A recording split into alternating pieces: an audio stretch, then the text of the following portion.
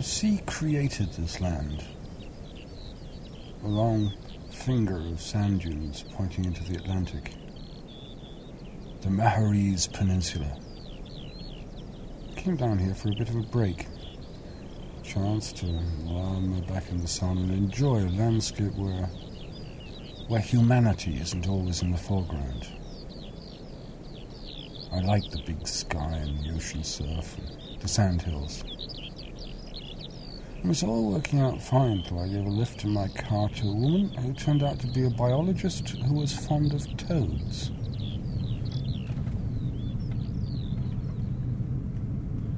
Well, I was doing postgraduate studies on the frog at UCG with Kieran McCarthy in the late 70s, early 80s, and we realised that there has been very little work done on the toad, and there had been a paper published in the 70s just giving some new information on the distribution. So we decided that we'd come down and have a look around and see what the story is with the toad. So how do you start? How do you find your first toad when you come down to a place you've never been to before?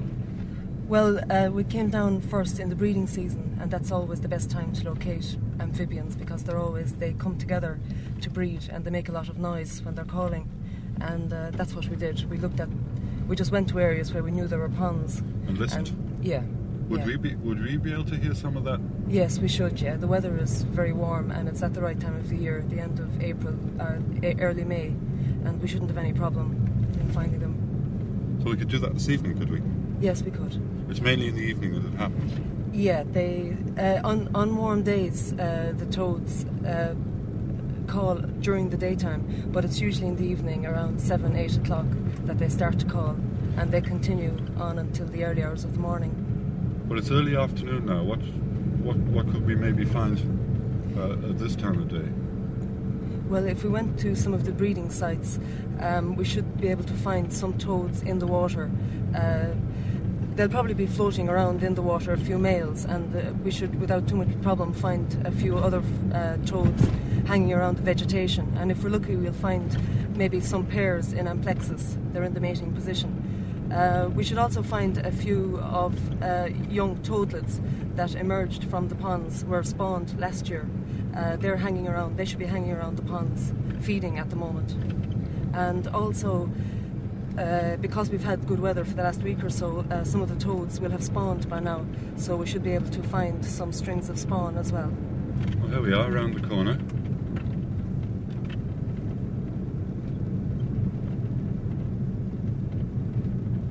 So the ponds are just here on the left behind us.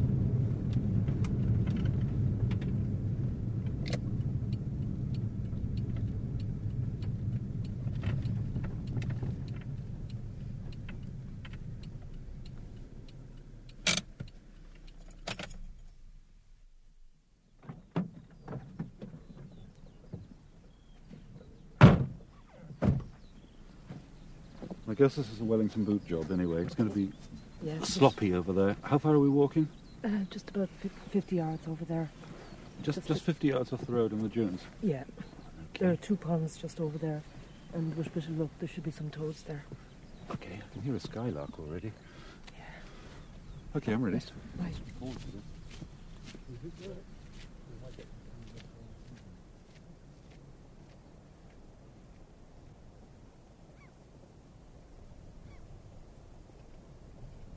I think it's amazing that there actually are these little ponds and dunes, because it's like the Sahara Desert with all these sand hills around it. And then you come over the brow of one of them and there's this little wet spot. Yeah, they're quite deep. They are just below water level, the wet flats. Oh look, there's something in the water down there. I saw it move. That might be a toad. I definitely saw a movement under the weeds there. There should be some around here somewhere. Ah, what's this? That looks like a toad, all right. I'll just catch him there. Oh, wow. There you are. Look at him. They're really not at all... Oh, he's trying to get away. They're not at all like frogs when you... Whoops! You said him. Can you tell the difference? He's hopped. Can you tell the difference? Between a frog and a toad? No, between a male and a female. Male and a female, yeah. Well, this looks like a male. If you look at the front paw, there are the 2 inner fingers. There's a little black patch on top of the 2 fingers on each side. He's lovely. Characteristic of males. He's a bit smaller than a full-grown frog, just That's a tiny right. bit, I suppose, and with this brown, warty skin and a very pronounced yellowish-green stripe all the way down the back. And underneath is this lovely sort of speckledy grey and white colour. And with these fantastic hands. And he doesn't move at all like a frog. Just put him down for a No. second and let's There he see what goes. he does. Yeah. We put himself down. Their hind legs are quite a bit shorter than frogs, Yeah. so they can't jump. They sort of waddle. They sort of Yeah. amble along this sort of rolling gait. Oh, yeah. They're a bit Look at 'em. ungainly looking. Yeah, I think they're great. Yeah, Yeah. yeah. Let's pick him up again. Yeah, yeah. Oh, he made a noise. Yeah, the males have this release call that it's a warning to tell during the breeding season if a male clasps onto another male by mistake, and they release this call which tells the male that's clasping it's a male, not a female. And you picked it up around the body that time. And, Yeah, and it gave that funny little croak. Yeah. Croak, yeah, just But underneath. that's not the same as the singing that you were talking about.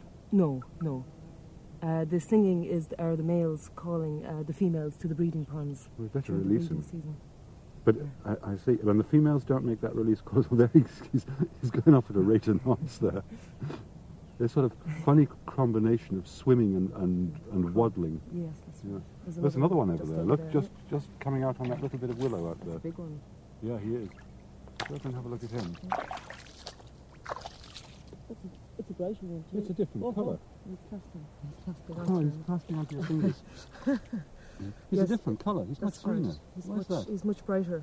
Yeah, he was hanging around in probably a part of the pond where there was a lot of green vegetation, and they take on the colour of the They camouflage. They change colour, like Yes. chameleons. That's Yeah. right. Yes, that's right. They really are fascinating creatures. And where do they live? What's their natural history, their daily routine? Oops. Oh, let him There we go. go. That was another hymn, was it? That's right. It was. Yeah. They're mostly nocturnal, aren't they? They are. Yeah. They hibernate during the winter months, and in around this time of the year, in April, they come out of hibernation and head to the breeding ponds. And where do they hibernate? They hibernate at the bottom of pools or in burrows or under walls, under piles of stones, that sort of thing. So some may be in the water, but others of them could just be burrowing into Burrowing one in. of these sandhills. That's right, yeah. Yeah. And at this time of year, when it warms up, they come out and go down to these little ponds and Yeah. breed and mate. And then what do they do for the rest of the summer? Well, after they finish the breeding, which would be sometime in June, they spread out for foraging, for feeding, and they spend the summer feeding, and they can go up to a mile away from their breeding ponds and amongst the dunes, the sand dunes. And what do they eat? They eat everything that moves, that will fit in their mouths, you know. They respond to sort of quick, sudden movements. So insects would be the commonest food that they'd eat. And they've got this long tongue that they can, even though they don't move very fast, the tongue, they can lash it out really quickly. Their eye catches a movement and the tongue just goes out and wraps around whatever, a fly or... And they do that beetle or- mostly at night. It's, yeah, nearly And then always they at go down a nighttime. burrow or something during the day. That's right. And they are quite threatened, aren't they? I mean, we don't have a lot of them. That's right, yeah. Well, they're very precarious. You know, their lifestyles, they're very precarious. They're very dependent on the breeding ponds, on the maintenance of their breeding sites. And if there's any harm done to those in terms of land reclamation for drainage, then their breeding sites are very vulnerable. And they have to be freshwater, these ponds. Well, they can breed in brackish water as well, but it's usually fresh water. But some salinity is not a problem. But full salt seawater No, they couldn't no, manage it. no. And there must be a danger, because we're so close to the sea in all these sandhills, that in a big storm that salt water comes over and contaminates the ponds and things like Yeah. that. Yeah, to some extent, all right, yeah. Not, But not to speak of golf courses. That's right. That's right. Yeah.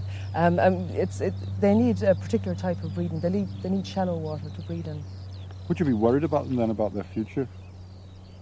The toads. Well, I would. Yeah, because I mean, the population, they're just confined to this part, the Castle Gregory Peninsula, and on the Ivor Peninsula near Glen Bay and Lough Ganavan.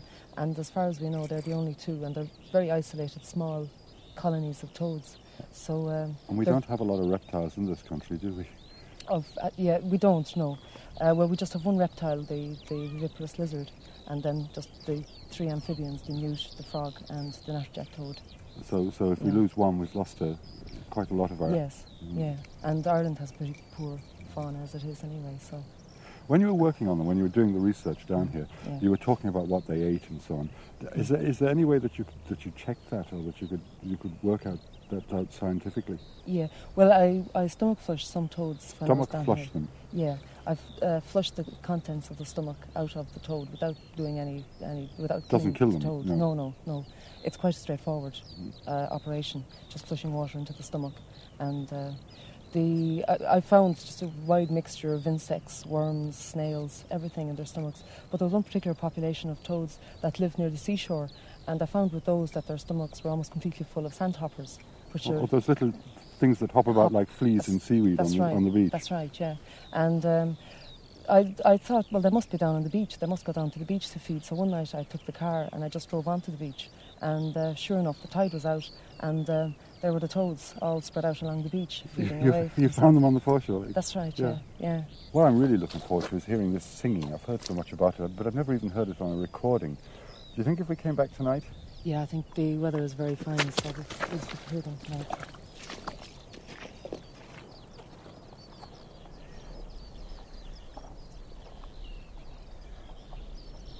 So Maria had got me hooked on toads. Well, that was okay. Only I did have a bad feeling about my relaxing break. I work in the media and I specialise in environmental subjects. And toads are great, but I had a suspicion they were going to crawl across that important bit of territory which separates holiday from work day. Oh well. And I was really looking forward to that evening.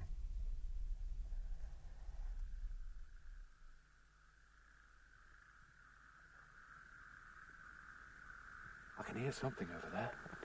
Yes, there's a good population of toads just calling in the pond. Those are the toads. Yeah, that's right. We're creeping around the edge of a sand dune here. Is it necessary to keep quiet? Yes, we want to. I think, yeah, we want to keep fairly quiet. Okay. Will they see us? It's not quite dark yet. Yeah, I think we'd better get on our hands and knees at this stage. Okay. Okay. We're now crawling on our hands and knees through the sand. As we come round the corner, there seem to be a couple of pools there in the dunes ahead of us, which is where that sound's coming from. God, it's amazing. Yeah, there are a lot of toads calling there now. Yeah, certainly are. For an endangered species, there seems to be a fair few of them left here. This particular spot, anyway. They're very gregarious. They collect together in a lot of numbers, when they're breeding. We're nearly at the water now. I suppose we better stop. Yeah. We don't seem to have shut them up anyway. That's the main thing. No, when they really get going, it's hard to stop them, really. So what exactly is going on here? What's causing all this noise? Well, the male toads are doing the calling. They're the ones who do the calling. And they tend to park themselves around the edges of the pond and oriented outwards. And they're sort of sitting up in the water, calling. I think I can see one over there. I can see a little something in the edge of the water. A little. Yeah. You can just see the heads. That's what it is. The head, just about an inch or two from the shore. That's right. Yeah. So that's a male toad. That's a male toad. Yeah. Most of the toads that you find in a breeding pond at any time are males, in fact, because the males come to the breeding pond at the beginning of the breeding season and they stay there for the whole breeding season, which lasts for about 6 weeks. And the females come in dribs and drabs and they lay their eggs and then they leave again. So it's mainly male toads that you find in a breeding pond. And the females are crawling across through the dunes towards all this noise? Yeah, that's right, yeah. And why the noise? Well, they do the calling to call the females to the ponds, and also there's a certain amount of competition going on in the breeding pond between the males as well. The pitch of the call is tied in with the size of the toad. The bigger the toad, the deeper the pitch of the call. Right enough, if you listen carefully, you can hear there is quite a difference between them. There's a very deep one over there on the right. Yeah, that's right. I think there are one or two calling there as well who aren't actually in the water. That affects the tone of the voice as well. And do the females like big toads? Well, it depends on the size of the female, really. The fertilisation in the toad is external, so how the fertilisation works, how good it works, depends on the size of the female relative to that of the male that she's breeding with. So she likes one about the same size as she is? No, a bit smaller than she is, in fact. Oh. So they like small toads? That's right, yeah. But not too small at the same time. But she has a way of knowing what size toad will suit her size, and she can tell from the sound of the call of a particular toad. So when she judges a call of a toad that tells her that toad is the right size, then she can swim over towards that toad. And the males have a very strong clasping reflex at this time of the year. So the male will clasp her when she comes close, clasp her just under her forearms. And then they're what's called an amplexus. And they stay together then for a couple of hours until the female is ready to lay her eggs. And they're fertilised just as she lays them by the male. So you mean to tell me that if we'd been female toads crawling through these sand dunes instead of who we are, what we would have been listening for is we'd have been listening to all those voices that we could hear across the water there around these ponds and picking out one that sounded just right to be the right size to mate with. Yes, that's right, yeah. Because, that's amazing. The female wants as many of her eggs fertilised as possible, so it's quite important to her. So noise is really important in the lives of the toads. That's sound is absolutely vital to them. Yes, that's right. And there's a good bit of competition going on between the males, because there are a lot of males and very few females at any one time. So they do a certain amount of fighting as well and trying to dislodge each other from the backs of the females. So there's lots of activity going on in there. And all sound related. That's right, yeah. The males, if they clasp another male by mistake, they have this release call that we heard earlier. That we heard earlier on today. That's right. And how do they make this noise? I mean, it's actually loud. I mean, you'd hear that a long way away on a still evening like this. Yeah, the natterjacks are known for their ability to have their voices carried long distances. They're passing air over and back across their vocal sacs between their lungs and the mouth, and they've got their skin just around the throat. They can enlarge it into like a big balloon, and that sort of resonates the sound, and it carries quite a long way. Is all this noise going to go on all night? Well, it's going to go on for a long time. They usually, well, you might, on a good warm day, you can hear them, but they usually start around 7 or 8 in the evening, and they go on until 1, 2, 3, 4 o'clock in the morning, depending on the weather, if it's not too cold. But they really start up around 9 or 10 o'clock, just as it's getting dark. It's a really exotic, tropical sort of sound. You don't really expect to hear it in sand dunes in southwest of Ireland.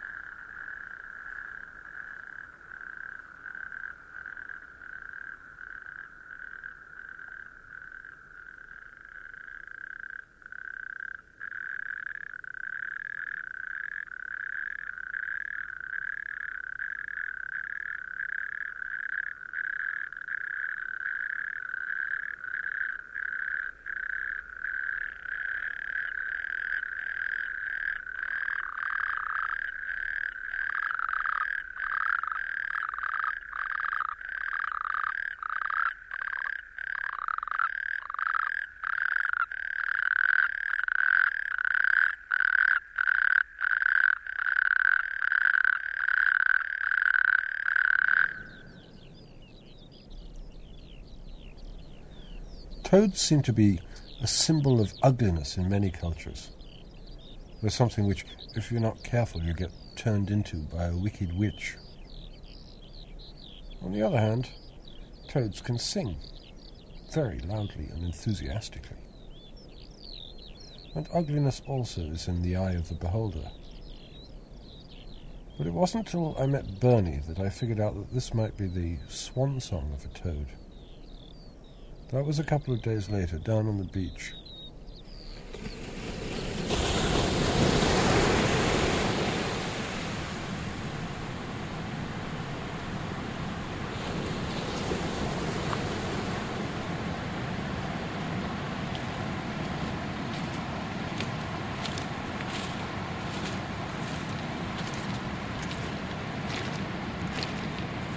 Tony, we're walking up a great bank of shingle here, and behind us there's a surf beach, a marvellous surf beach, miles of it, and in front of us there's a system of dunes. I believe this is called a tombola. We're getting into the edge of the sand here. Can you tell me what a tombola is? Well, it's the single shingle beach we walked over is the basis of the entire system. It's been generated by the rising of the sea levels after the Ice Age, some 8,000 years ago. They finally settled here, and above the shingle, the wind-blown sand which is what we're trying to climb up here, and it's quite That's steep. right. You better go first here. Was trapped by the Marram, which we are now walking into. This is the Marram, this thing The that open Marram. looks like a sort of spiky rush. And this, as I understand it, is absolutely crucial to the whole business of sand dunes. Indeed. It's highly specialised plant. As you can see in this very dry conditions we have at the moment, it's like a rush, it's circular like a rush. In humid conditions it opens up flat. And this is cope with this, in order to help cope with these dry conditions, put it in rolls. Oh, and here we have a sea That's an holly, interesting looking thing. which is It's like a sort of pale grey holly leaf peeping up through the sand. indeed very definitely one of the interesting plants of open sand dune, and in certain countries like Sweden now, very strictly protected indeed. So I notice already as we're moving back from the beach in through the sand dunes and this spiky marram grass that the vegetation is changing almost by the metre. But as we get back into the more consolidated dune system, every few metres, I mean the marram is already beginning to thin out here, and we're getting what I would call ordinary sort of grass and herbs, and there's even daisies and buttercups growing up here. Indeed. Yeah, and this is the interesting area because one of the plants about to flower very shortly here is Arabis brownii, which is one of our very few endemic plants. Endemic means that it's only found in Ireland, does it? That's correct. And this, in fact, is its main national headquarters. So it's only found in Ireland and it's only found in a few sand dunes, so it really is Basically. a very rare plant. Indeed. There's a dip over there on our left. The vegetation is obviously very different there. Why is that? That's a dune slack, which floods in winter with the raised water table level. So you and mean that dries would be a out in pond summer. in the winter? Exactly, and can be quite marshy, with a rather marsh type of flora. We're getting Quite down. separate and very specialised. We're going down into a dip into this dune slack now, which is considerably below the level of the rest of the dunes, which I suppose is natural if it's an extinct pond bed. And you can hear as you go down, you can hardly hear the sea anymore, and we're into an area of skylarks and grass and something totally different.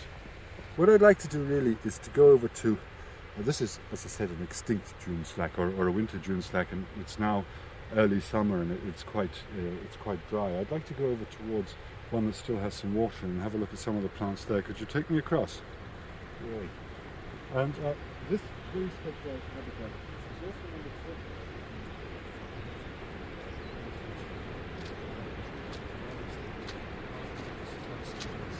Agricultural practice. So what kind of agricultural practice is it that threatens this landscape? And is it all negative? But it's the double threat, the threat of drainage of the dune slacks and the fertilising of the entire system. It's the absence of fertiliser and of course of drainage that made the golf club site so important. And replacing something on that system with a monoculture is itself a disaster because inherently it causes a species crash.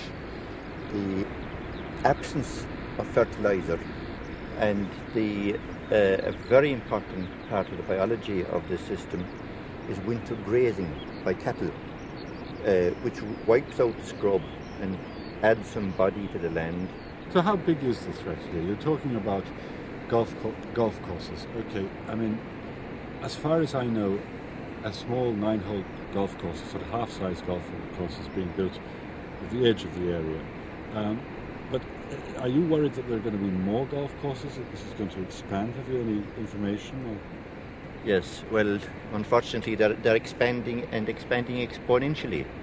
2 18-hole golf courses and the further 9-hole golf course are proposed for the Mahari system alone. And on Inch, the southern Tombola, we have 2 further 18-hole golf courses, and who knows what else will appear there. I think the toads at this dune slack are beginning to sing a protest song about that already behind us there. So you're telling me that 2 more 18 holes in the 9-hole golf course just in this area that we're in now. I mean, I don't know what acreage a golf course is, but that seems to me to be enormous. That seems to be a huge number of golf courses. Indeed, and very important is that it removes the integrity of the ecosystem, and it's a very rare thing in Ireland to find a complete ecosystem and a complex one of this nature.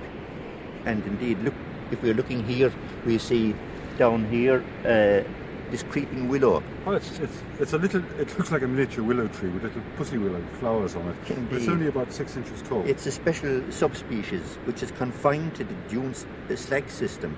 You mean it's only found around these wet ponds like the one we're standing in the sand dunes and nowhere else? Exactly. And later on it will have beautiful silver leaves, which is what gives this subspecies its name, Argentea.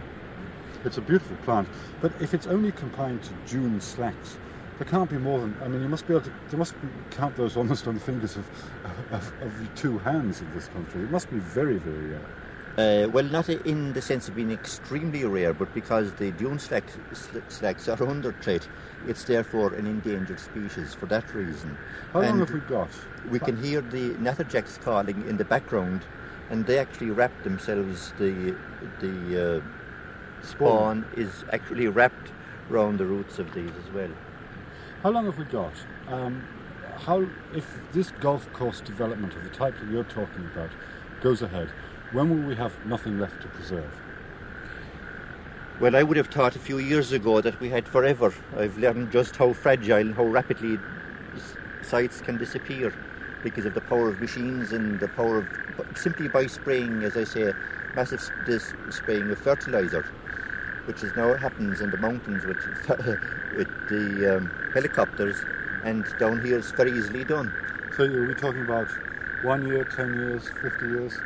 We could be talking about just 3 years perhaps for irreparable damage and loss.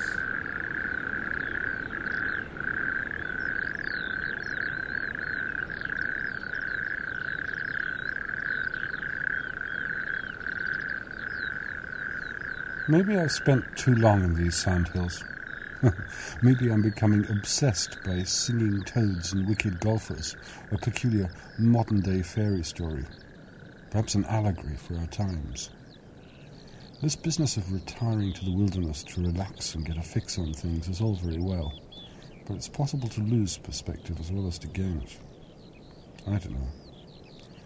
Anyway, when I did decide to go down to the pub for a drink and a bit of human company, I found the noise and the lights jarring my senses. And when I got there, they were talking about the same things that had been obsessing me. Now, we set out to set up a local golf club, build a local course, 9-hole. And we were very conscious of the importance of the area that we had selected to build the course on. And from day one, we acquainted the Wildlife Service of what we were doing. We sought their advice. Michael John here went to the Turf Institute in England and sought professional advice at the highest level. And we were guided by those people. Now, the wildlife people from day one were aware of what we were doing. They inspected our course, and they were quite happy with what we were doing. What about the natterjack toad? Natterjack toad, we don't have it as a breeding area on our... It's a breeding species on your That's right, site. on our site. But we have intended digging a few pools out of our site, and they would serve 2 purposes. They would serve to create obstacles in our golf course, and which would be attractive. And we also have them designed so that an natterjack toad we thought could breed on them. And just 4 days ago, we discovered that they are actually breeding in one of our ponds. Sean, how do you react to the idea that, okay, this is a 9-hole golf course and it's only on the edge of the dune system, but that it may be the toe in the door, and that there are ideas that the whole peninsula, the whole Maharis Tombola, may become just one series of golf courses? Well, that is a possibility. As yet, all we can be sure of is that there will be one 9-hole course on it. But what you say is a possibility. Would it worry you as a local man?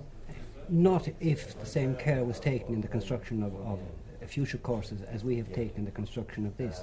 In fact, I would go so far as to say that possibly the future of our flora and fauna would depend on the golf courses being constructed with the care that we have put into this one. But surely I won't have the same freedom to go for a ramble through the dunes with my dog and look at the plants and the animals in them if they're all golf courses. Whether they're golf courses or not, the area is not going to stay as it is at this moment. Progress is inevitable. You're both from this area. I mean, you're born and reared in sand dunes, or very close to sand dunes. It's the landscape you grew up with.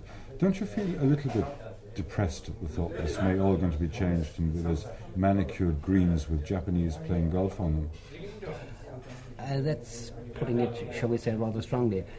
We are indeed concerned with the area. I personally have come back to live in the area by choice. I don't want to see it ruined. But it will change. By creating golf, we will enlarge our tourist season. It will be all the year round. We don't have frost. We have no snow. So apart from the odd wet day and windy day in the winter, the courses that will be created here will be playable around the year. And do you think the people will be staying around here? I do. I really do. I believe that.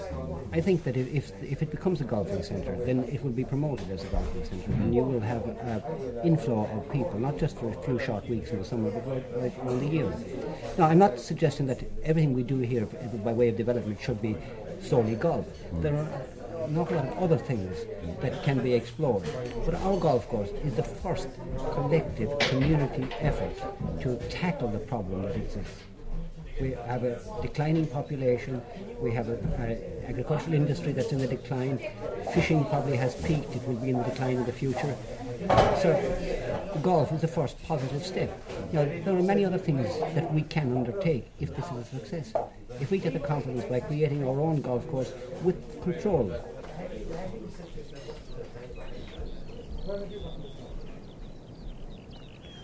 An idle interest in singing toads had drawn me into a local conservation issue about sand dunes and golf courses. But it was only afterwards that I realised that it wasn't a simple issue, and it wasn't just a local one. The men in the pub had a point too. Human beings have an expectation that they can make a living on the earth, but it can't be done without changing that earth. A golf course will change the sand dunes. The toads may suffer. How important is that? That's the universal environmental question. What price can we afford to pay to support a destructive lifestyle? But if I come back to the Maharees in a few years' time and find that the sounds of golf have replaced the sounds that surround me today, at least I'll have a dramatic memory with which to confront the situation and help me try and find an answer to the question. The memory of the swan song of the toad.